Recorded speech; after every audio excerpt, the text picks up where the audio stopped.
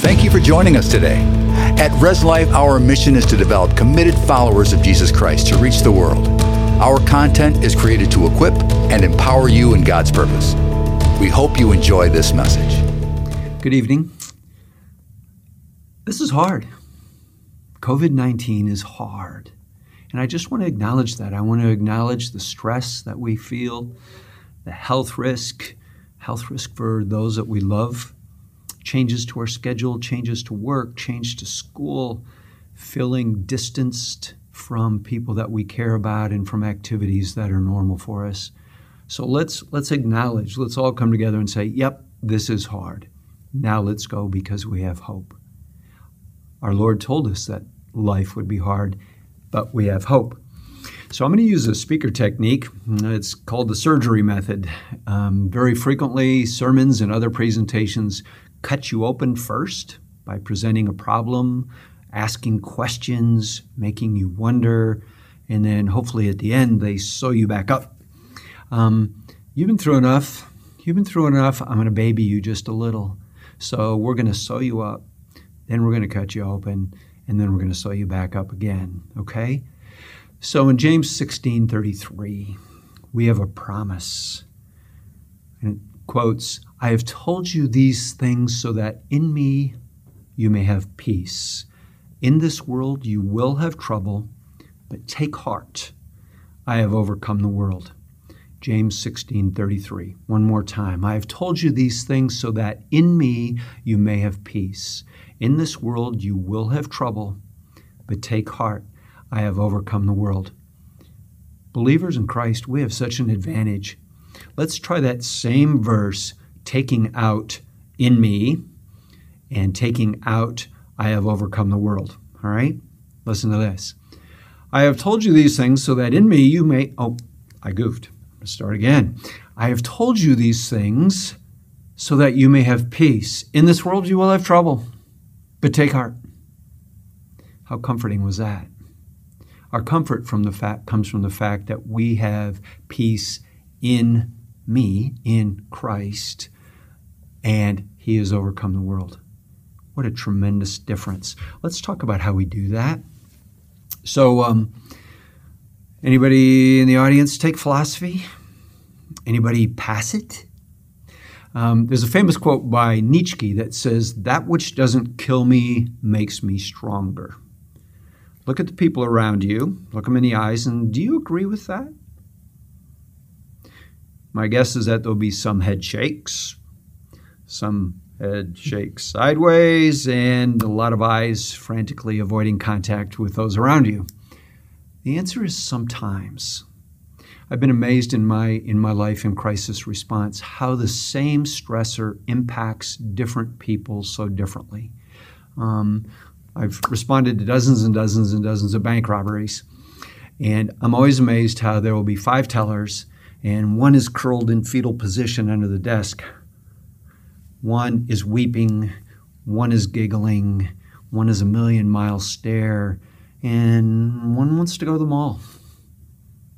Same thing happened.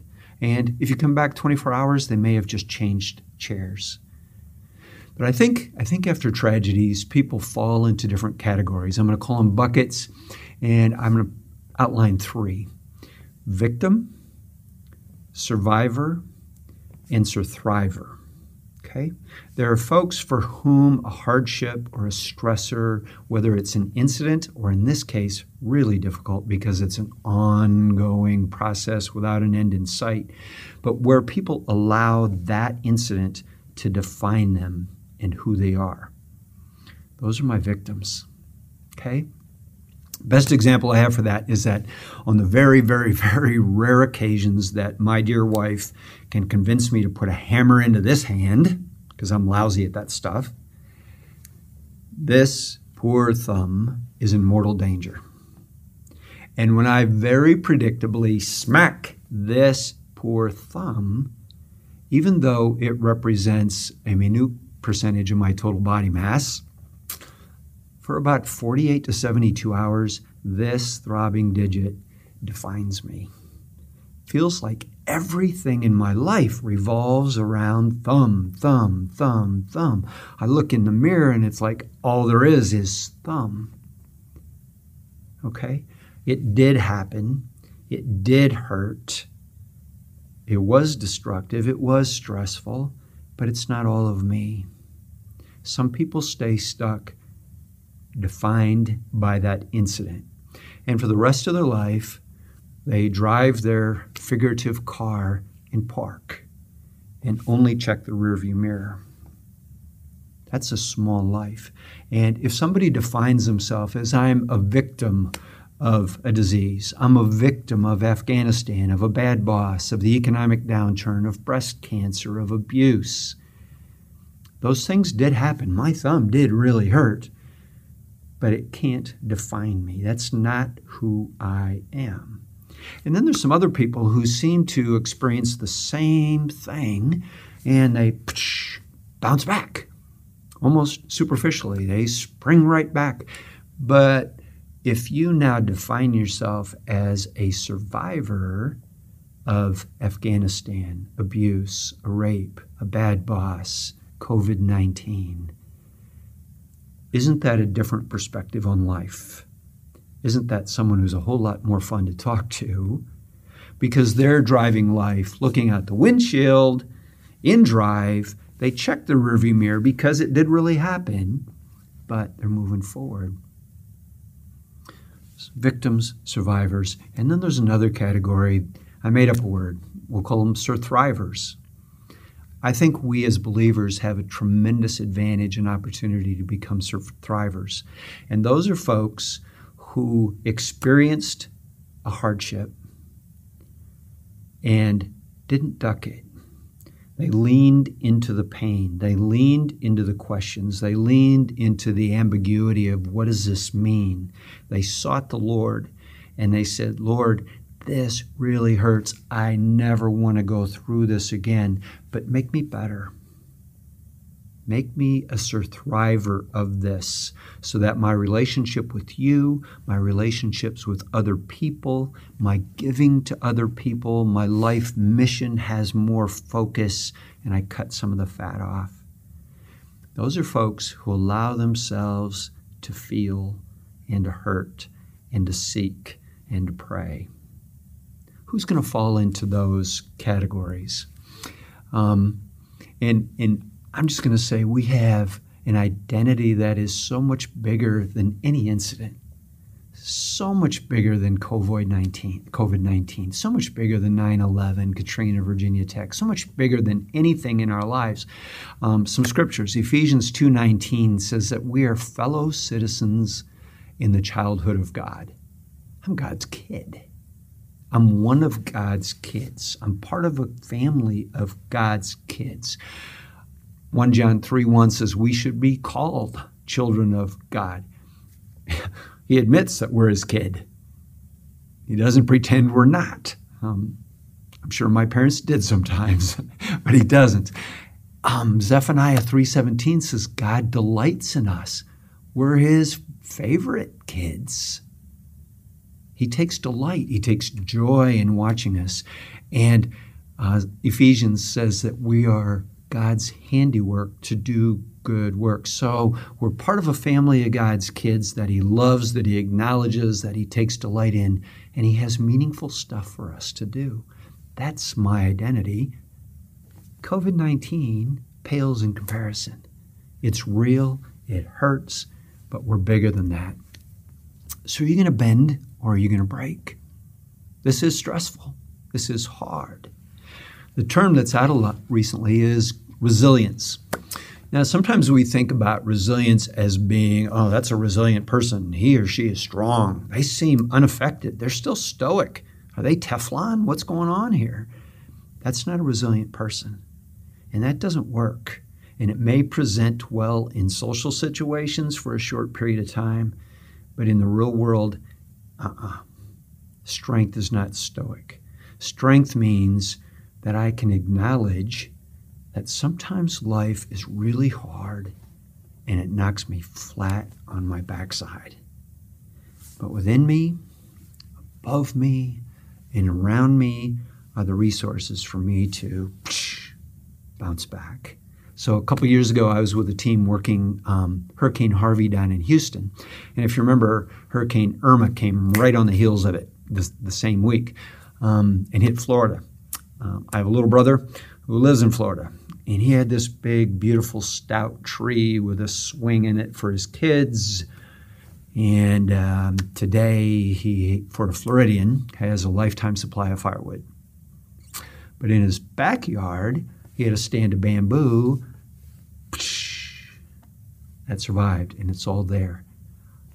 So first and foremost, don't pretend. So often we go through hard things and people say, "How you doing?" And we have a one-word answer, "Fine. Fine." That's not true. You're not saying fine because you're strong. You're saying fine because you're chicken. Because you're concerned that somebody will think that you're frail, that you're a pathetic wimp, or that your faith isn't strong enough.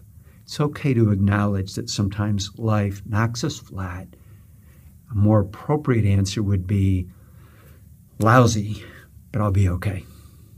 Lousy, with the Lord's help, I'll be okay. Who's going to fall into those buckets? And I want to say, I'm going to talk about some research here. All truth is God's truth. And don't you love it when scientific studies come out and they only confirm what we already read in Scripture?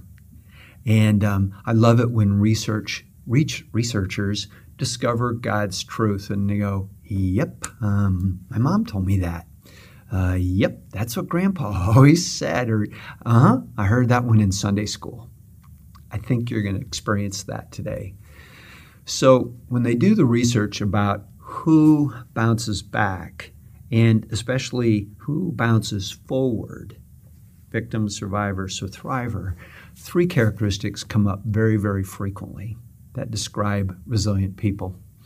1, resilient people have a belief in and a commitment to some cause greater than self. So me, all the drama about me, everything's about me. Did you hear the word me? Me-focused people are not resilient. You come to the end of me pretty quickly. And frankly, other people come to the end of your me way quicker. But if you have a commitment to a cause bigger than you, and as believers, wow, the Master of the universe loves us. The Master of the universe sent his own Son to die for us and has meaningful work for us to do here and an eternal plan for us. How's that for a cause bigger than us? We can also take that faith-driven cause and integrate it within other missions. I'm going to commit to my family. I'm going to commit to my company. I'm going to do the mission of my job, my organization. I'm going to take care of my employees. I'm committed to my community. I'm committed to my country. Let's keep the world safer. Those are causes that make us bigger than we are. I'm going to come back to that.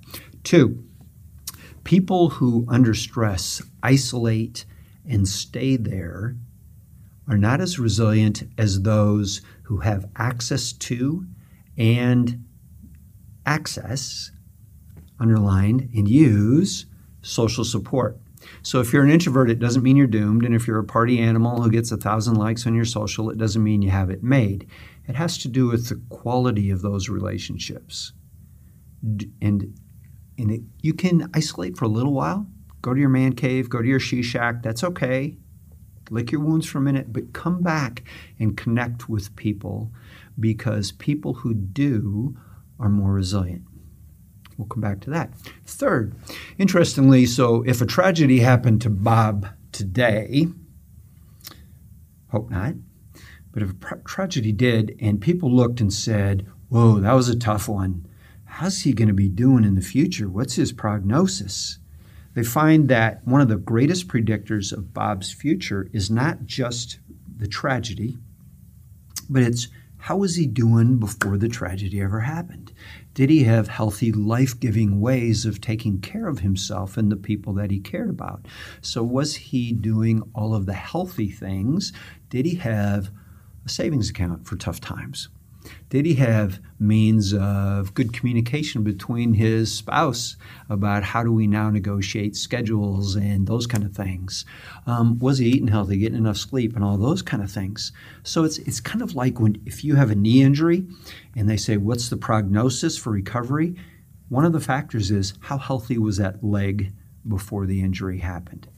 Let's do a little deeper dive, okay? So one, I'm challenging each of you. What's your mission? Why are you here? What's your purpose in life? How come you get to suck up so much oxygen for 82 years? What do you want your grandbabies to say about you someday? What do you want your grandbabies to tell their grandbabies about you? People who ask themselves those questions and live their lives accordingly are more resilient. Because when high stressors, when traumatic incidents and conditions occur, you need to be able to answer the question, why? You all have to do so many whats. What, all day long. What's the why behind your what?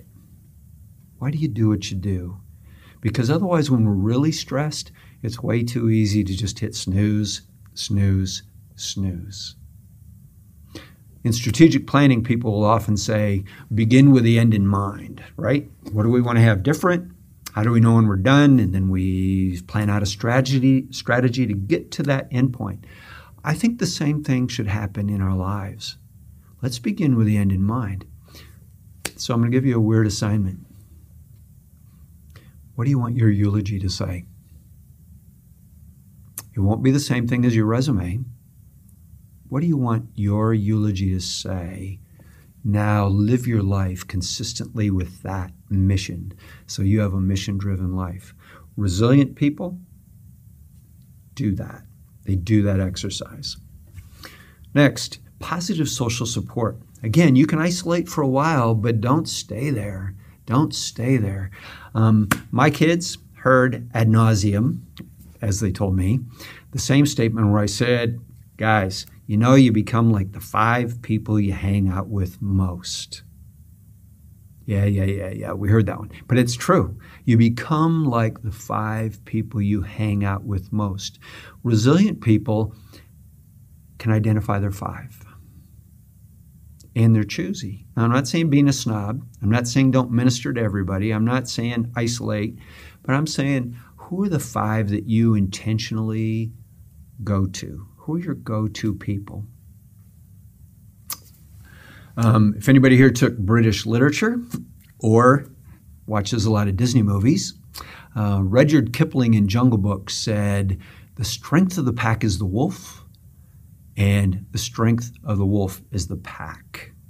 So for your 5, I'm going to encourage you to pick 5 really strong wolves, 5 people you trust or you respect who are supportive of you.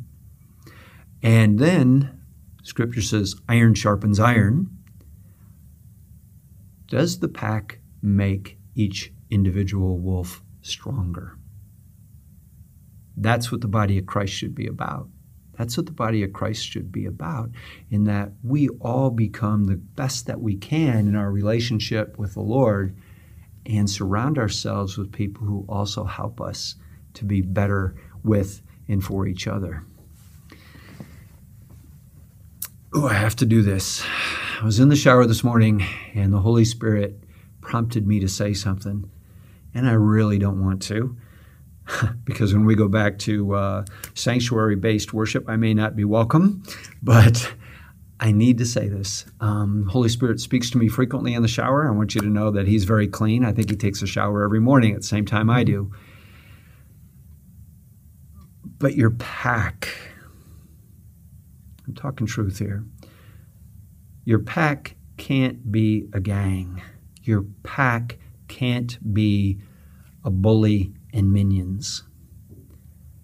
And it grieves me deeply when I go on Facebook and I see Christians whose pack is a group of folks who send a sarcastic, haughty, arrogant message that if you don't believe just like me, you're stupid and you're evil. That's just like a school playground where you have a bully and the minions who wait until it's safe to weigh in, and then they punch the guy who's down too. People do it about political issues. People do it about maize and blue versus green and white. People do it about Ford versus Chevy. My goodness. But as people of faith, a lot of people on my social media sites are not believers, and it's really easy for them to discount Christ because of Christians. And when I think about the life of Jesus, who did he hammer? He hammered the Pharisees who used their position to arrogantly promote things that protected them from what they were afraid of and what provided them with advantage. Don't go there. Okay, Holy Spirit, I was obedient. I'm moving on. All right, I've never heard Pastor Dwayne ask you to do this, but I'm going to ask everyone to close your eyes. That's risky for a speaker. And I want you to picture one person you trust. Lordy, I hope you got one. Now, open your eyes, please, please. Open your eyes. We tend to trust on three levels. We trust competence and character and compassion. Okay? We trust competence. We trust people who are good at stuff. I like to trust smart people who are accomplished and do good things. I hope you didn't picture a knucklehead who screws up a lot. Okay? But we trust people who are good at things, who make us better, whose opinion we respect. We trust character. We trust people who tell the truth, keep their promises, abide by godly principles, have a good work ethic, who say the same thing about us when we're not in the room as when we are, right? I hope you didn't picture somebody who's lying, cheating, and stealing on you. And we tend to trust people of compassion, people who have an emotional investment in us so that they celebrate and cheer with us when we win, and they're there for us also when we lose, and they support us, right? So go back to your 5. There are solutions here. Dear 5, go 3 for 3. Pick 5 people, and I know we're social distancing and the whole 6 feet thing. Yes, comply with that. The CDC people are really, really smart. I've talked to them. They were way smarter than me. Listen to their directions. But virtually, and in whatever way you can, intentionally reach out to 5 people for whom you trust competence, character, and compassion. It will help you to be more resilient. It will help those you love to be more resilient. And then, when we talk about trust, we often think about the other guy. Let's flip this. What are you bringing to the potluck? How would people around you view you in terms of competence and character and compassion? People who are in trustworthy relationships tend to be trustworthy. So work on those things. If those are strengths, awesome. Ride them. If there are opportunities for improvement, seek that out with the Lord and comply. Together we get through this. It's important also to have those 5 people who give you both support and feedback. Okay? So it's wonderful when friends tell us that we have a beautiful smile and they catch us being good and they support and they celebrate. But isn't it also a wonderful friend who would say, you have a beautiful smile and you have spinach in your teeth? That's a good friend, right? That's a good friend. That's where iron sharpens iron. That's where it encourages us, it gives us the energy, and it keeps us from being isolated into an echo chamber where our fears can overwhelm us. Seek out people who will give you both and be one of those people who will. Ephesians 4:15 says, therefore speak the truth in love so as to build each other up into the head who is Christ. That's what that's about. Speak the truth in love. We can be confident in our beliefs and still be humble and gentle as we deliver them. But it takes a great friend to say, I care enough to risk ticking you off to have an awkward conversation. Be that for each other. Lots and lots and lots of research talks about how when people go through hardship, they become a little more childlike and they look to leadership and they look to groups whom they respect and with whom they identify strongly. And we draw strength from people in leadership. We draw strength from groups that we identify with. And in my crisis response experience, we're part of, with many other players, in assigning a rallying cry around which people could center their hope. And these aren't platitudes, okay? This isn't Hallmark, cheap and superficial. Not that everything from Hallmark is cheap and superficial, but these aren't platitudes.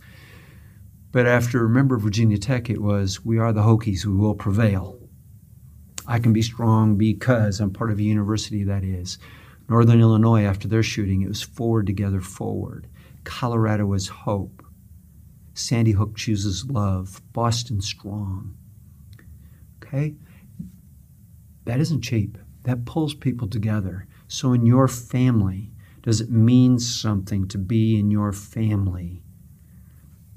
You as a parent, does it mean something? My dad and mom, they're concerned, but they're not afraid. They care about me, and they're tough enough to handle this.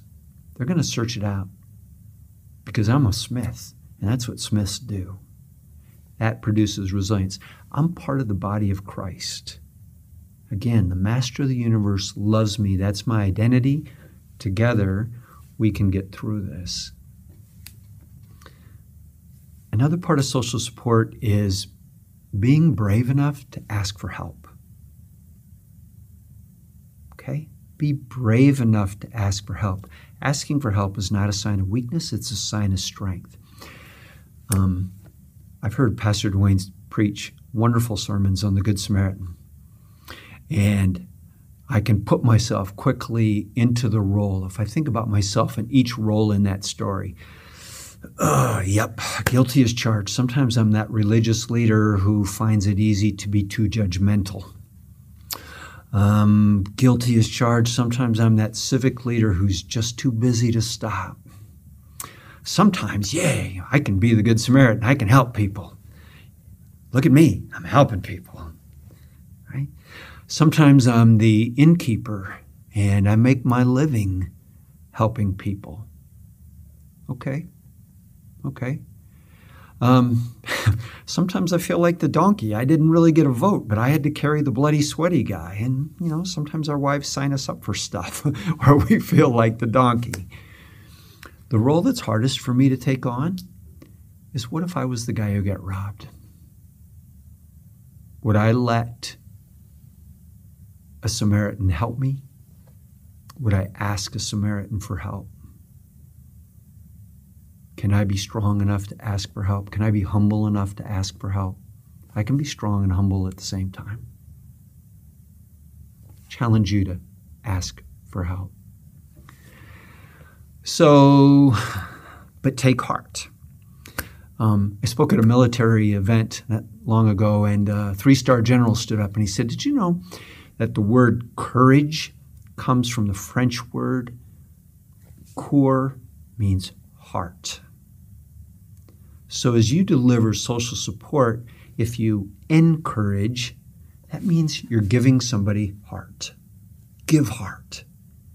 If you discourage, it means taking their heart. As part of the body of Christ, as part of a resilient body of Christ that the world's going to watch. They're going to say, yeah, they sing nice songs and they dress up nice, but what do they do when the rubber really meets the road? Are they going to witness? Are they going to know we're Christians by our love? Are they going to see us encouraging each other, being encouraged by the Lord, and reaching outside of our body to encourage others as well? The third, healthy coping skills. Believers should, going back, We should be resilient because we're the ultimate mission. We should be resilient because we're part of the body of Christ and we have social support. We should also be resilient because we should have healthy coping skills. Our bodies are the temple of the Holy Spirit. If anybody should be eating healthy, getting enough sleep, getting some exercise, having meaningful hobbies, being active, having good conflict resolution, handling our money wisely, all of those kind of things, it should be us, right? We should have a leg up on the rest of the world, not putting too many poisons in our system to medicate ourselves when we're scared. We should be good at those things. We should have those resources available, ready in place, and it's there. So my challenge to you is, what's your resilience plan? You have a business plan, you have a weekly schedule plan, you have a plan to plan the process of planning. What's your resilience plan? Because just saying, yeah, I'm going to let it happen, doesn't happen. You have to be intentional. You have to have a plan. And it's going to be different for everybody. What really geeks you, will bore you, will scare you. So I want you to think about, what have I done before? When I've been through something tough, what was something that was godly and legal and affordable and sustainable that helped me to get through it? Oh yeah, Lord, give me the strength and wisdom to do it again. But have a plan. I have 5 things I try to do every day. 5 things. Faith, family, friends, fitness, fun. So when I hit the pillow at night, faith. I get up early for devotions to read and pray. Family. Try to be really nice to my wife. Reach out to my kids. Fitness. I try to hit the gym. That's really hard these days. So I'm trying to do bike rides and playing pickleball and going for walks. And one day I have a snowball fight. But fitness. Friends. Intentionally trying to touch my 5 as often as I can. It has to be virtual, but I'm doing it. And fun. I love friends who make me laugh. Also, what's your resilience plan? What's a resilience plan for your family, for your business, for this church? What does I got your back mean in these very, very unique situations? Intentionally do those things. I'm going to go back to how we started. James 16:33. I have told you these things so that in me you may have peace. In this world you will have trouble, but take heart. I have overcome the world. Body of Christ, we can bounce back. Yes, it's hard. Together, we got this. Thank you. Thank you for watching and being a part of our online family. Subscribe to our channel for access to all of our videos and live services. You can also be notified when a new service becomes available if you ring the notification bell. We cannot do this without you. You can support this ministry and help us reach more people with the word by giving at reslife.org/give. Thanks again for watching. Be blessed.